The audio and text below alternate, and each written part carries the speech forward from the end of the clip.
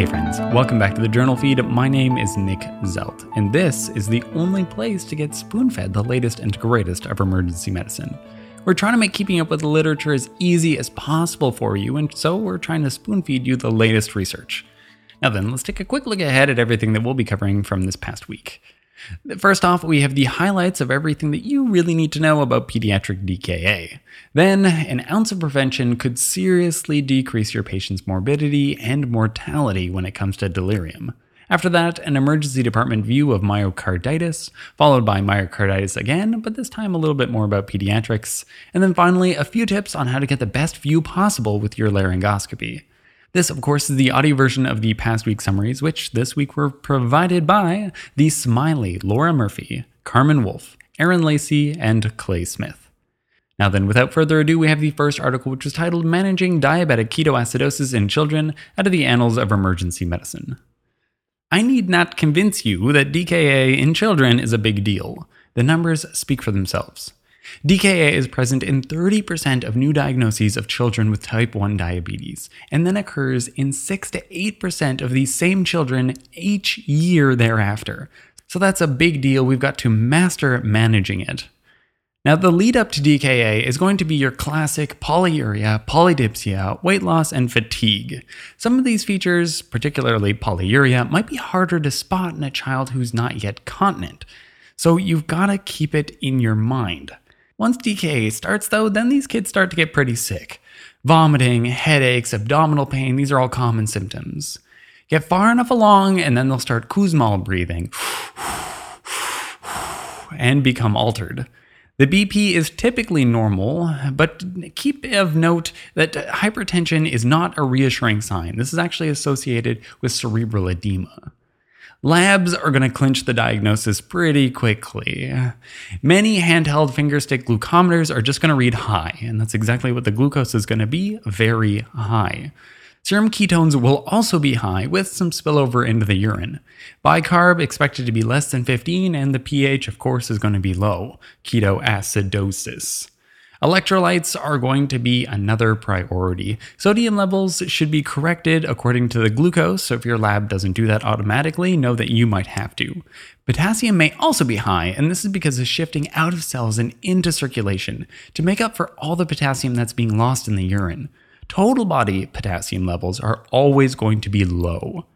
A hemoglobin A1C can give you an idea of how long-term control was going if this isn't a new diagnosis, but it's not going to be an acute priority. Treatment is too number intensive, unfortunately, for me to bother saying it over the podcast. It's just going to boggle you up. It's going to boggle me up. But you can check out the blog, and then they've got a few numbers on there, and I'll just stick with some pearls. For example, don't bolus insulin in children. Always start an infusion after you've finished with your fluid resuscitation. Now, despite how these kids might look, you want to avoid intubation if at all possible. Their minute ventilation is often going to be huge, and it can be hard to properly duplicate this with a ventilator. The last treatment pearl is to avoid central lines. DKA increases the chances of a DVT in these patients, and they don't need that on top of everything else. And then finally, what we're all kind of afraid of in these kids is cerebral edema. This may only occur in 1% of cases, but it's more common the younger the patient is and the sicker they are. Don't limit your fluids because of this, though. There's no correlation between giving fluids and having cerebral edema, although there may be an association between sodium bicarb boluses and cerebral edema. So this is actually going to be a clinical diagnosis based on headache, altered mental status, incontinence, and Cushing's triad. Remember how I said hypertension was linked? Well, this comes back around now. And so you'll want to treat with hypertonic saline, 3%, and do this quickly. If you're unsure about the diagnosis and you want to get a CT to make yourself feel more comfortable about it, I wouldn't blame you, but you should start treating before you send them to the CT. And there you go, most of what you need to know about kids with DKA. In a spoonful, be very watchful of these patients. They need to be recognized, pumped full of fluids, insulin, and potassium, and then watched very closely for cerebral edema. Then the next article we have is titled, How We Do It, How We Prevent and Treat Delirium in the ICU out of the Journal of Chest.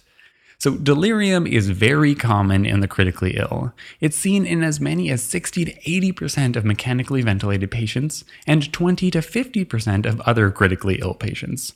This is not just a benign complication either. Delirium is associated with significantly greater mortality, length of stay, cost, and worse long-term outcomes. Unless a patient presents in delirium, then delirium is much less of an emergency department problem than it is an ICU problem. But the thing is, the care that starts in the emergency department, it really impacts the rest of their hospital stay. We need to be consciously trying to prevent and treat delirium. There are 3 best practice methods for dealing with delirium. First and foremost are the non-pharmacological interventions. And then there's also screening and keeping in mind your sedation protocols. Now, most of the non-pharmacological interventions sound like, honestly, they just belong in the Geneva Convention for just humane treatment of people in general. This goes to show how inhospitable hospitals, there's some irony for you, can really be for a lot of people. To prevent and treat delirium, you want a family presence. This is really important. You want early mobilization. You want clocks, calendars, anything that orients the patient to what time and day it is. And then you want very clear night and day cues. These help a lot. Sleep should be uninterrupted if at all possible, and then plenty of sunlight during the day. If your ER is anything like any of the ERs that I've worked in, then there's absolutely no sunlight getting down there at all. So getting patients out of the ER as soon as possible is probably best. Since non-pharmacological interventions all rely on the patient's environment, make sure that your patient can sense the environment the best way they possibly can. And so you're going to want to be providing them with their hearing and vision aids. They need to be as aware of their surroundings as possible and then have lots of information coming from those surroundings as well. And this also implies that you should be minimizing sedation. Many patients will enter agitated delirium, and they'll get your attention, and then it becomes very tempting to sedate them. And this may be necessary, but remember that no pharmacological agents are useful in preventing delirium. And if sedation is necessary, then the lowest dose possible for the shortest amount of time possible is best. And really try to avoid benzodiazepines. For mechanically ventilated patients, now I know we just covered that paper that was well publicized about awareness during intubation and paralyzation, but know that ICU patients are not GCS3T. It's not necessary and it's probably harmful. Light sedation is enough, and you can use the RASS score to target the right level. Lastly, don't forget that there are validated tools for detecting delirium. CAM-ICU is one that's often used in ICUs, but there's a shorter BCAM version that's available for emergency department use. Now, really lastly, don't forget that delirium isn't just agitation. A somnolent patient might not get your attention as much as one who's, really active and agitated, but a hypoactive delirium also exists. Inattention is one of the key features of delirium. In a spoonful, prevention with non-pharmacological means is paramount. Lightly sedate intubated patients and use screening tools to catch delirium when it happens. That's the best thing that we can do for our patients. And that brings us to the third article titled Diagnosis and Management of Myocarditis, an evidence-based review for the emergency medicine clinician, out of the Journal of Emergency Medicine. What with COVID showing signs of, cardiac involvement, myocarditis has been on the radar of way more ER docs over the last year than it typically would be. But it's tricky diagnosis, and even trickier if you're not considering it at all. So let's do a refresher so that everybody has it at least in the back of their minds. Myocarditis, as the name implies, is an inflammatory process. So the usual culprits are present, like infections, toxins, and autoimmunity. If you're living in Europe or North America, then viral causes, that includes COVID now, are the most common. If you're from Central or South America, then Chagas disease actually takes the cake. These etiologies are things that can put myocarditis on your radar, though, since many patients will have a preceding viral prodrome. Besides that, these patients are going to look pretty non-specifically like ACS or heart failure, presenting with tachypnea, tachycardia, chest pain, as well as dyspnea in a lot of adults. If you're suspecting sepsis, but your patients are actually worsening with fluids, then take a pause and consider myocarditis. A lot of these patients are going to have a fever as well. The emergency department workup isn't going to really contain any surprises. Get an ECG, inflammatory markers like ESR and CRP, troponins, BNP, chest x-ray, and cardiac POCUS can help assess dysfunction. None of these are necessarily going to clinch your diagnosis, but they can at least give you a suspicion.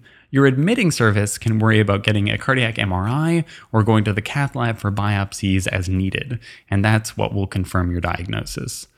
Speaking of admission, though, these patients are going to need it. The outcomes aren't exactly rosy. About 50% fully recover, 30% decompensate, and then 20% require transplant.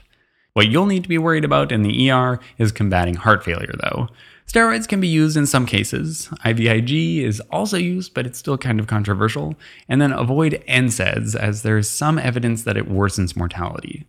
The most severe cases will need to be moved to an ECMO or transplant center. In a spoonful, the most important thing is probably that myocarditis is on your radar, especially if the cardiac failure picture isn't exactly fitting all your usual boxes. That said, treat by very closely monitoring, not overdoing the fluids, and then mechanical support may be needed if they really decompensate. And now that brings us to the fourth article, titled Diagnosis and Management of Myocarditis in Children, a scientific statement from the American Heart Association out of the journal Circulation. We've just gone over the major points for myocarditis. I won't rehash too much of what we've just said. We'll try to focus a little bit on myocarditis and how that can be different in kids. And it's not that different. First off, though, the American Heart Association is calling for standardization of myocarditis definitions for diagnosis so that rigorous trials can be done. In the meantime, we've only got the studies that we've got. The presentations are similar between adults and kids. A post-viral prodrome can precede the illness.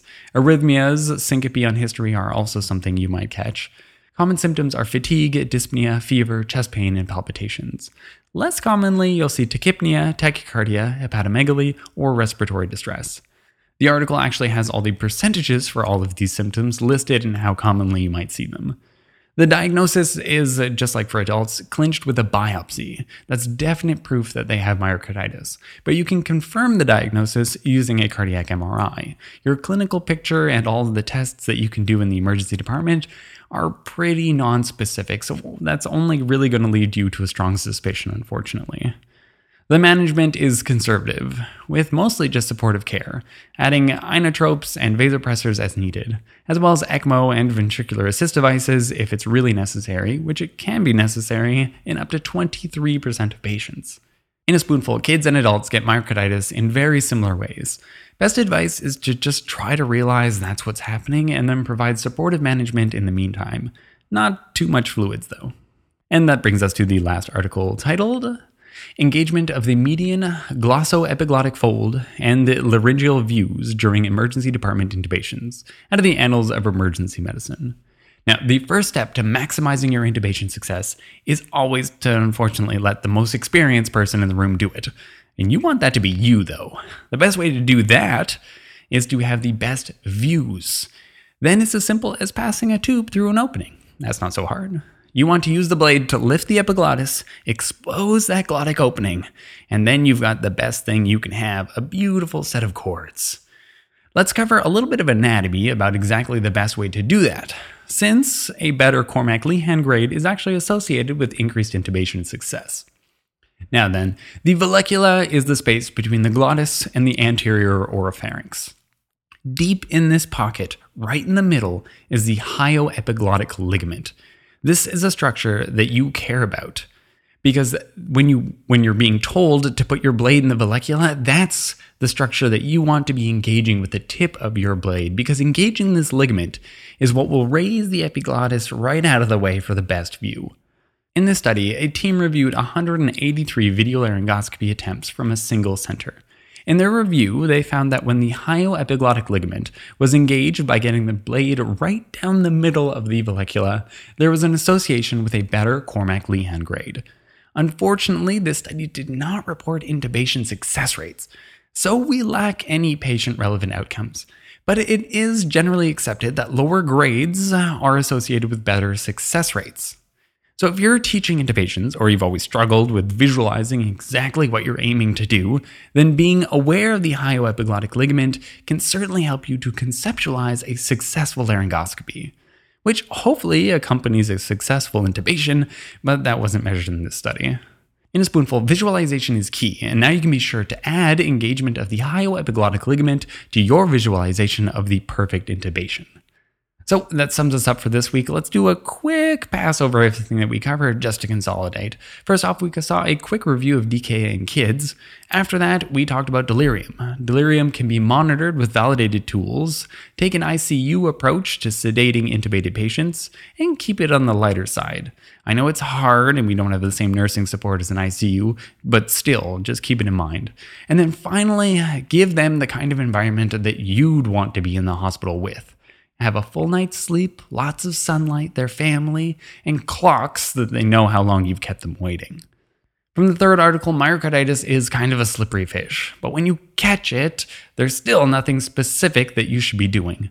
Best to admit these patients quickly so they can be monitored properly and transferred to higher levels of care if needed. From the fourth article, myocarditis in kids is largely similar. And then finally, from the fifth article, I learned about all of the anatomy of the airway once upon a time, but now I'm happy to be reminded of it. You want to put your blade right down into the vallecula, and now I know that I always want it to be midline so that I can engage the hyoepiglottic ligament to properly lift up that epiglottis and get the very best view. And that wraps us up. So, you've earned them, we offer them. CME credits provided through a partnership with Hippo Education. Details for that are at our website at JournalFeed.org. We're in the very same place. You can find links to all the articles we've covered, as well as the summaries originally written by their authors before I adapted them for this podcast. Our goal here is to provide better patient care through spoon feeding, and so we're trying to help you keep up with the latest research one spoonful at a time. Thank you.